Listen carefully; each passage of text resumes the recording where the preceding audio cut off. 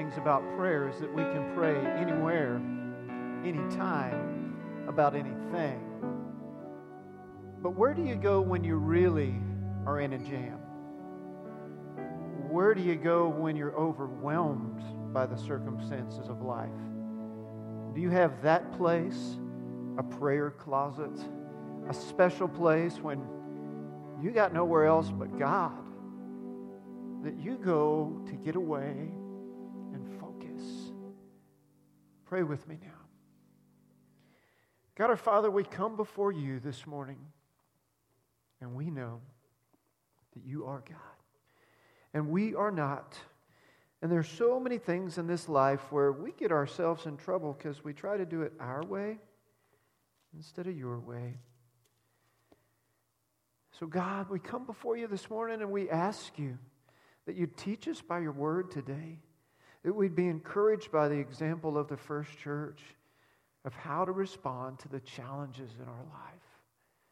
When we're discouraged, when we're fearful, when we're worried, when we're overwhelmed, when we don't know what to do, that we would turn to you.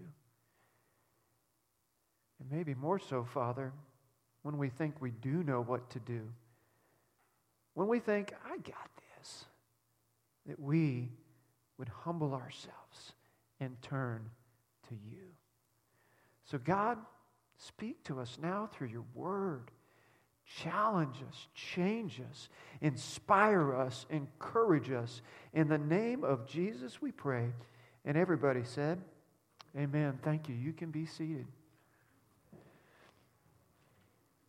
The great benefit of our great challenges is our great need for our great God. I'm going to say that again now, and I'll say it again throughout the sermon today. Of our great challenges is our great need for our great God. When I run into a situation I can't handle, where do I turn? What do I do?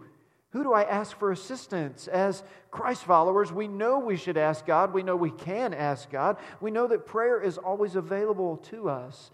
But what we see today in your Bibles, if you turn to Acts chapter 4, verse 23, where we're going to begin today in just a moment, is that the longest prayer recorded in the book of Acts. And so if this is the longest prayer recorded in the book of Acts, there should be some things that we as believers can learn from it.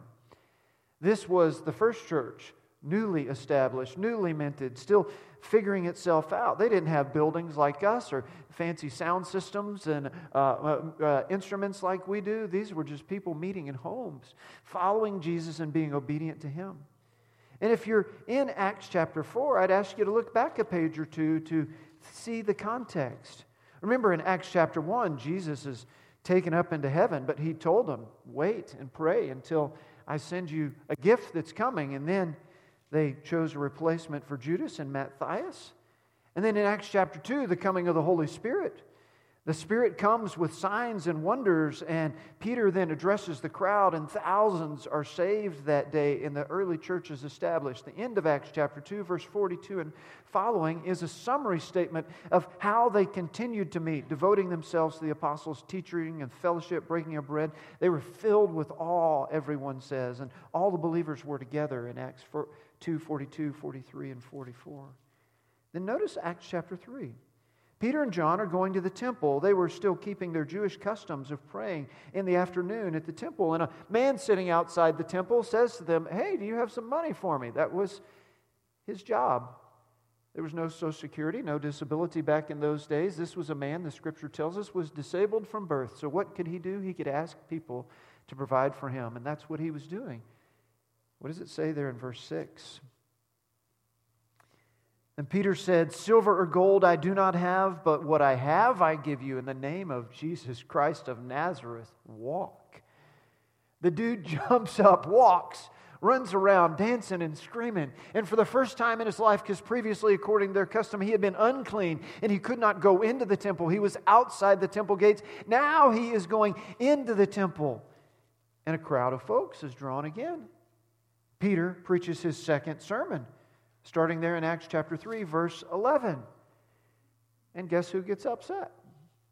The Sanhedrin, the Jewish leading council, the same Jewish leading council that conspired to put Jesus to death, now is mad at Jesus' followers for this ongoing harassment they would see of upsetting the peace that they have established as Jewish leaders. And that's what we have happening in Acts chapter 4.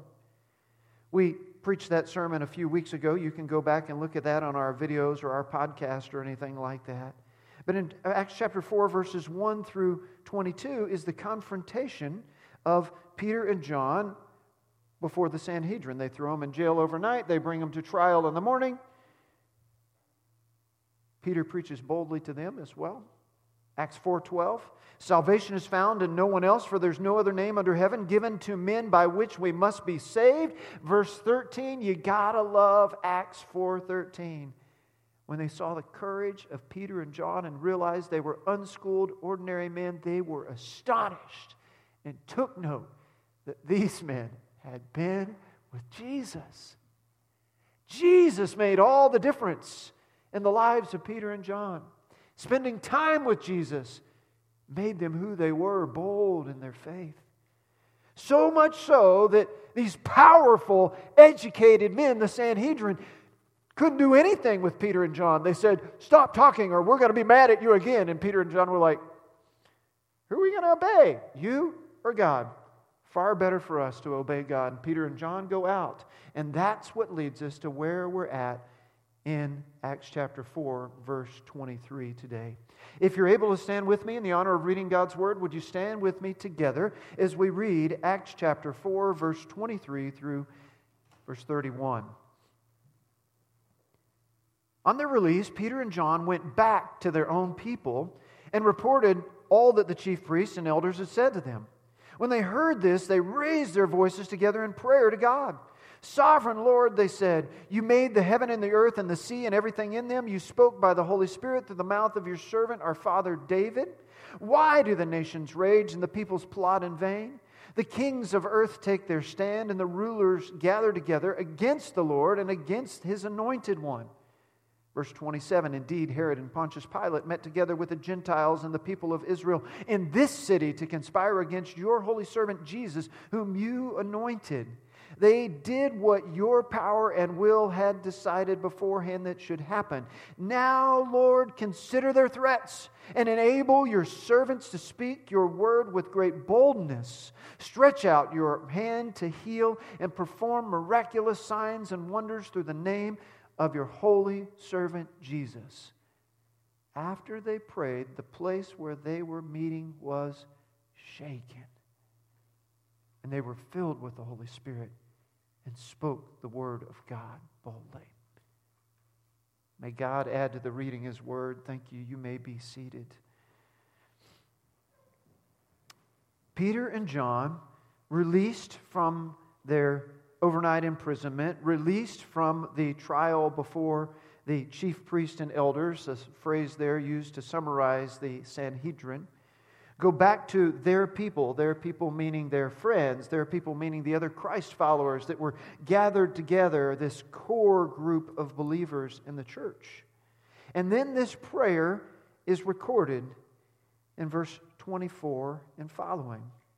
Matter of fact, the prayer takes up half this passage of Scripture and what we're going to talk about. And so what we can learn from this first is the first point on your outline is, where do my prayers start?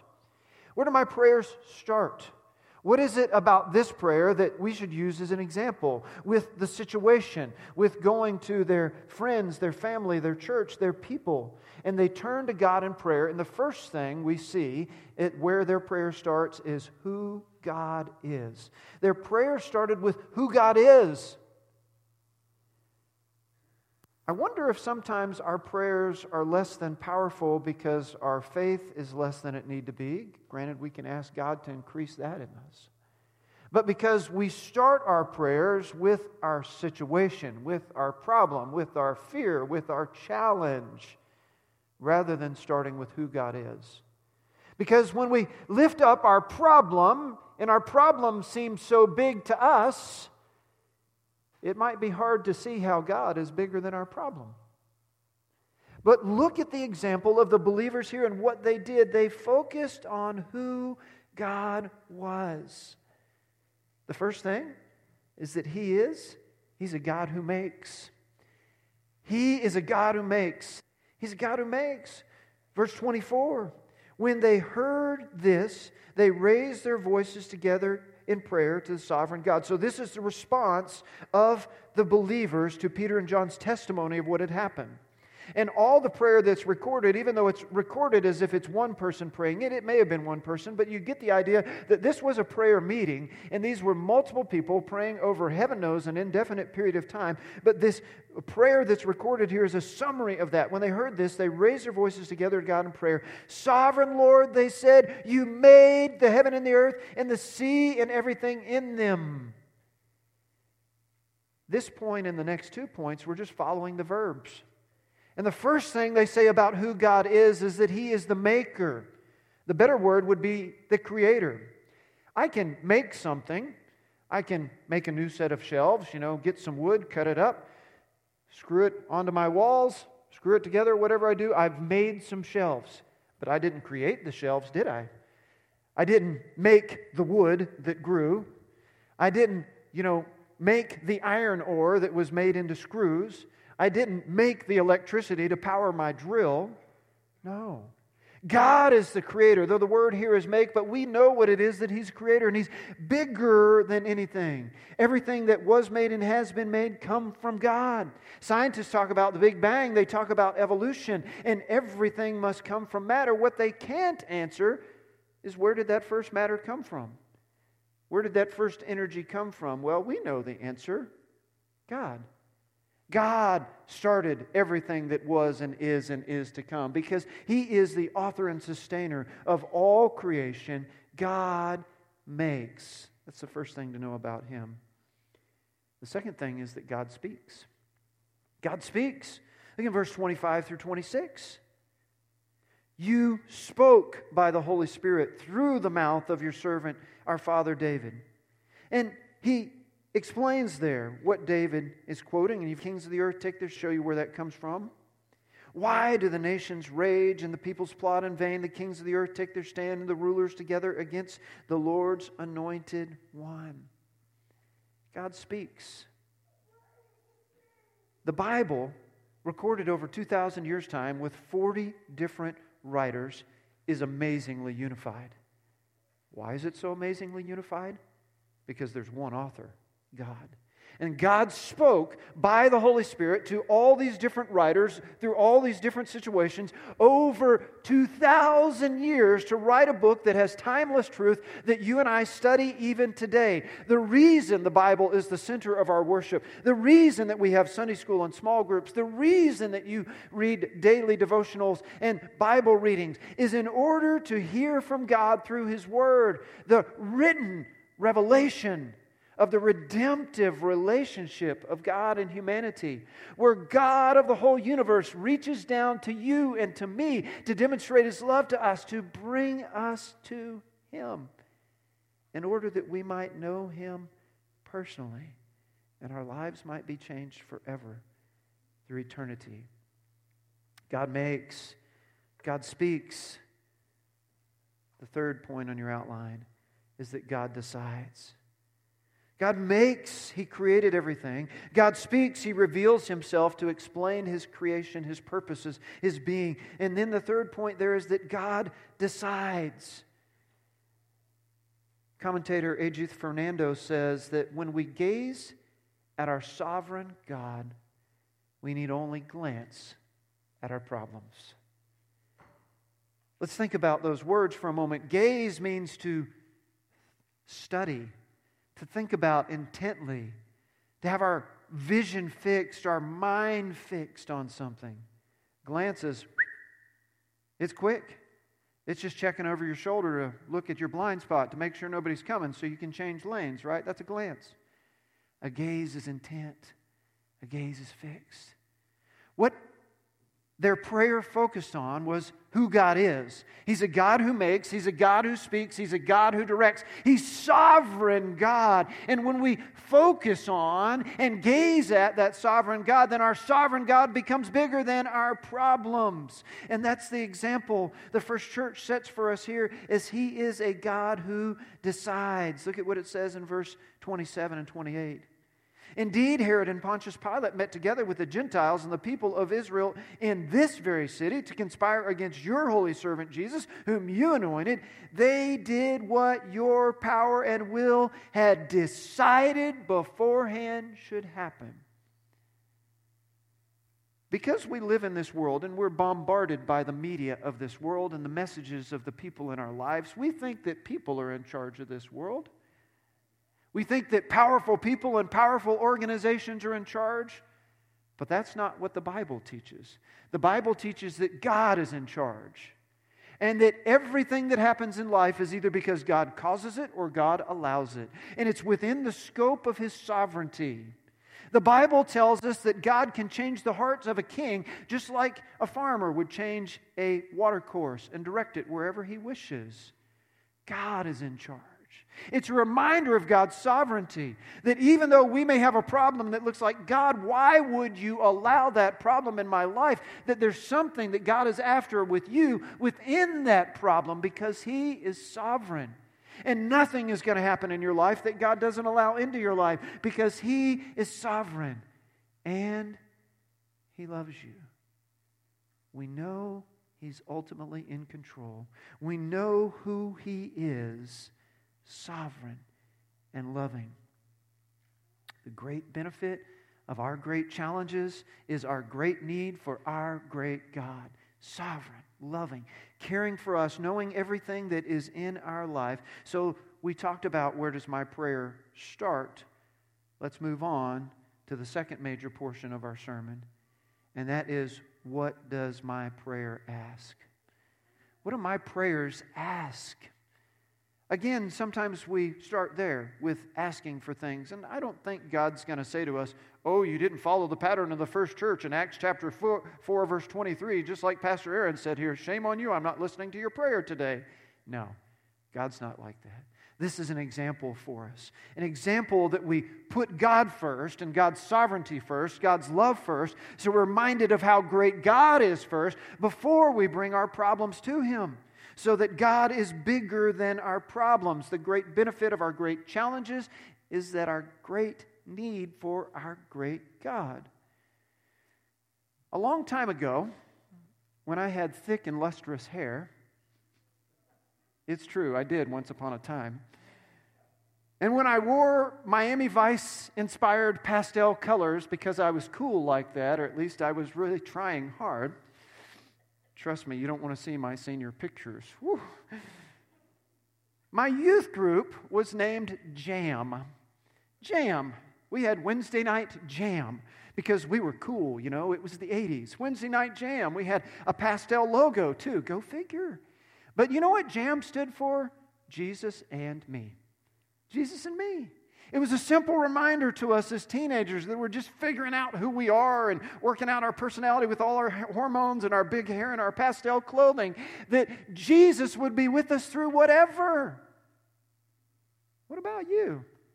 You may not wear pastel clothing or have big hair, but do you remind yourself of that when you get in a jam?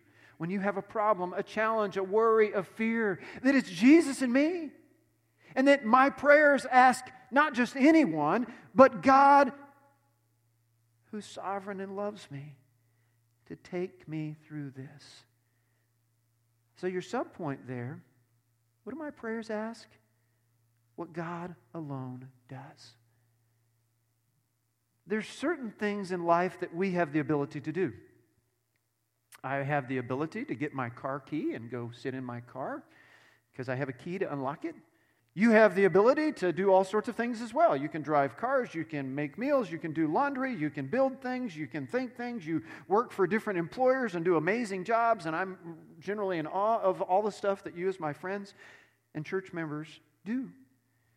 We do lots of stuff on our own. That's not good grammar, sorry. We do a lot on our own. But there are certain things that only God can do. Even though we might speak the words and try to convince somebody's mind, only God can change it ultimately. Even though we might try to appeal to someone's heart, only God can soften it or break it. And even though we can share the gospel, only God, by the Holy Spirit, can have someone humble themselves and ask Jesus to be their personal Savior and Lord. There's certain things only God can do because He is sovereign and I am not. He is God and I am not. And so we need to keep that in mind, and that's why the example of the believers in this prayer starts with who God is, but then they move to what God alone can do. He's our ultimate source of strength, of wisdom, of hope, of faith, of guidance, of peace, of anything. That's who God is. So big requests need big reminders. A big need needs a big creator of everything, God. A big concern needs a big author of all knowledge, God. A big worry meets the perfecter of big faith, God. Where do my prayers turn next? Well, here's what He will do. Here's what He will do. The first subpoint there is He will consider our needs. He will consider our needs. Go back to our scripture. Verse 29. Now, Lord, consider their threats. Consider their threats. God already knows what the Sanhedrin says. The two apostles, Peter and John, who had been before the Sanhedrin, had reported it to their people. And although it's not bad if you name things off to God in detail, and many times we should pray in detail, we shouldn't just say, God bless all the missionaries. Do you know a missionary personally that you can pray for? God, take care of my family. Do you know a family member personally? Well, yes, you know them. But can you pray for them specifically and ask God to do specific things so that when He answers, you know it's God? Consider their threats, they say. We serve a God who knows. Who's threatened you? Who is threatening you? Have you taken it to God? Have you shared your needs with Him, your physical needs, your emotional needs, your health needs, your financial needs, your spiritual needs, your vocational needs, your educational needs? What do you need? What feels like a threat in your life that you need to say to God, consider their threats. Consider the things that I'm facing, God, and name them specifically and ask God to do what only He can do. God will consider our needs, the second subpoint there. God will enable our witness. The second half of verse 29, and enable your servants to speak your word with great boldness. Evangelism was the supreme task of the first church. They started with a small group. The apostles and other believers in Jesus, they were given the Holy Spirit, and it expanded by thousands immediately. And then in the end of chapter 2, it says God added to their number daily. In the end of chapter 4, it says again, God added to their number. So they're growing exponentially, this first church. Heaven knows how they did it all and stayed organized. They met together regularly. They prayed together regularly. They were intimate in their relationships as the Holy Spirit inhabited and enabled them. But what did they say? Enable our witness. Where did we lose it? Where did we lose that fire to ask that our witness would be enabled? Is it because we live in this Christian nation, in this Christian town of Lincoln, and we just assume everybody's a believer in Jesus, and we just assume everybody's going to heaven? We don't witness to them. We don't ask them about their personal relationship with Jesus. We don't invite them to a relationship with us, a relationship with our church, or a relationship with Jesus as their personal Savior and Lord. You know, this past year, it's been easy to use COVID as an excuse. Things haven't been normal at church. Things haven't been normal where you could have folks over because, you didn't want to make them feel weird. You didn't want to feel weird. You didn't want to get together face-to-face for coffee or lunch. Or even when you talk to your neighbors, you might have kept a further distance than before. And it just felt weird. We all know that. But in the midst of COVID and those concerns and those frustrations, there's an opportunity too. To talk to people about how they feel and what they think. to share biblical advice for them, to pray with them, not just say, I'll pray for you, but say, hey, let me pray for you right now. And if you're okay with it, put your hand on their shoulder or something, or hold their hand and pray with them. And invite them to consider a personal relationship with Jesus. Invite them to church. If they're like, I don't want to go yet, hey, you can watch it online. We'll talk about the sermon when I get home. Remember, the great benefit of our great challenges is our great need for our great God. God will consider our needs, enable our witnesses. And the third subpoint here, this one's kind of something else. God will perform signs. God will perform signs. Now, signs and wonders, as they're referred to here, let's read verse 30. They prayed, stretch out your hand to heal and perform miraculous signs and wonders through the name of your Holy Spirit, Jesus. Now, as I stated before, I don't believe God has given the spiritual gift of healing anymore. There are some that say they possess the spiritual gift of healing, that all the time they can walk around and whoever they prayed for gets healed. I think those guys are charlatans and their theology is wrong. I think that was for the apostolic era when the apostles were still living and God was using those signs and wonders to attract people to establish the church. That the signs and wonders showed that God's power was real. That it was a demonstration, a validation of the preaching to establish the early church. So even though I don't believe certain people have the spiritual gift of healing anymore, I wholeheartedly believe that God can and God will still use miracles. He's still God, amen? And He can do whatever He wants to do. If I say God can't do something, I'm saying He's not God. If God wants to do a physical healing, He can do a physical healing. If God wants to make something grow where nothing was before, God can make something grow where nothing was before. If the doctors say there's cancer all over and they go back and take another image and the cancer's gone, God can do that. We've seen it. We've heard about it. God is still God. He still works in signs and wonders and miraculous ways because He's still God, and we can still pray and ask for it. And I wonder if we're a little too shy and we don't. Because our faith thinks, well, what if God doesn't answer? How am I going to feel then? We should still pray for it. We can still pray for it. That God would be God. That God would do things only God can do. Not be limited by our imagination or our lack of faith. There's some folks that say that all miraculous signs and wonders have ended. Others that say that miraculous signs and wonders still go on and people possess those. I would say we need to take our balance in the middle from Scripture to neither extreme, that they're not no miracles or all miracles, but just as we see in the book of Acts, that God used miraculous signs and wonders from time to time, not every day, but in order to demonstrate that He has supernatural power over the natural world. In order that He has shown that He has miraculous power over what is normal. We consider who God is and what He will do. He considers our needs, enables our witness, performs our signs. Let's look at the end of this scripture because this is pretty cool where it comes down to. How does God respond to my prayers? Verse 31. Filled with the Holy Spirit, the place where they were meeting was shaken. And they were all filled with the Holy Spirit and spoke the word of God boldly. I think this is what it is. It's another miraculous sign and wonder. An earthquake, if you will, timed at just the very moment that they all said, Amen.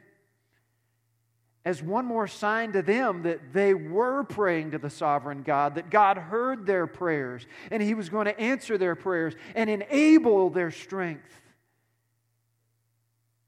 I don't know that you've ever been somewhere and God confirmed it with something physical. No, there's been a point in time when I said an amen to a prayer, and I was up on a mountainside in an F-15 fighter, because I was in southern New Mexico outside Cloudcroft. F-15 fighter from Holloman Air Force Base flew by, and boom, there was a sonic boom right after I said amen. I'm not kidding you. I was like, Okay, either God or the U.S. Air Force approves of my prayer. But maybe there's been other things. You get done praying and somebody comes and says something to you that's almost an answer to your prayer, and you're going, is that God or did that just happen? That's a little too coincidental. If it's too coincidental, have you considered it may be providential, that God did it on purpose to confirm your prayer? You get done praying about something, you turn on the radio and it's a Christian radio and the song answers your prayer. You're like, oh, God can do that. God still moves. It may not be an earthquake, but God confirms His prayers.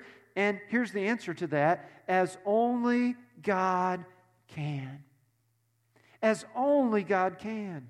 After they prayed, the place where they prayed was shaken. But look at the result, and they were filled with the Holy Spirit and spoke the word of God boldly. You may not have been in a place that literally had an earthquake, but did you have such an experience with God that you were changed? That the way you were before prayer, which was worried and fearful, and you had all these big problems, but you took them and you saw that my God is bigger than my problems because He is sovereign and He is loving. And then you brought your request to Him and you said, God, you got to do something about this. But then you come out of it and you're like emboldened because you've spent time with that sovereign and loving God. You've thought about His character. You've thought about His ability. You've prayed for those things, and the Holy Spirit has filled you in a way that is new and fresh, and you are ready to rock, to do business with whatever comes your way because you know God has got this. We're reminded that God's sovereign. We're reminded that God can do anything. We're reminded and inspired because of who God is and what God does. Let's look at our May scripture of the month.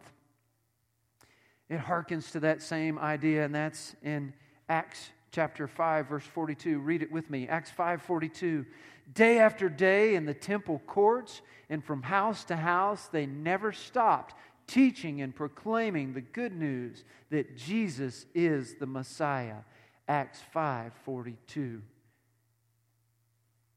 Let's pray together.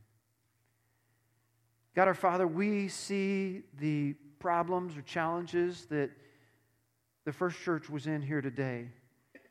And we saw how they responded by focusing on who you are and what you alone can do and how you answered.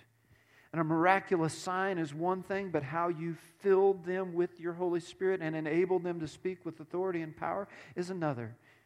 And God, may that be true of us. With the little faith we have, that we would come to you and ask you to fill us with greater faith. That you would confirm your power in our lives with signs and wonders and miracles. That it wouldn't just be coincidence, but providence in which you answer, in which you demonstrate your great love and care for us. So, Father, we come before you today and know that some may be hearing my voice that are not yet believers in Jesus, whether they're children or teenagers or adults, here in the room or online. We ask that they would commit themselves to follow Jesus as their personal Savior and Lord today. They don't need to know all the answers. They can't. But they do know that they need a Savior to save them from their sins and to give them a life filled with the Holy Spirit that would change them.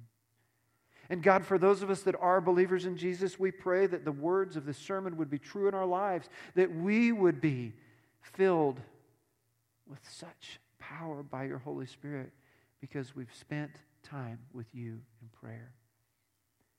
Thank you, God, for your word for us and the example of these first believers for us. May we live them out today in the midst of everything that challenges us. It's in the name of Jesus we pray. Amen.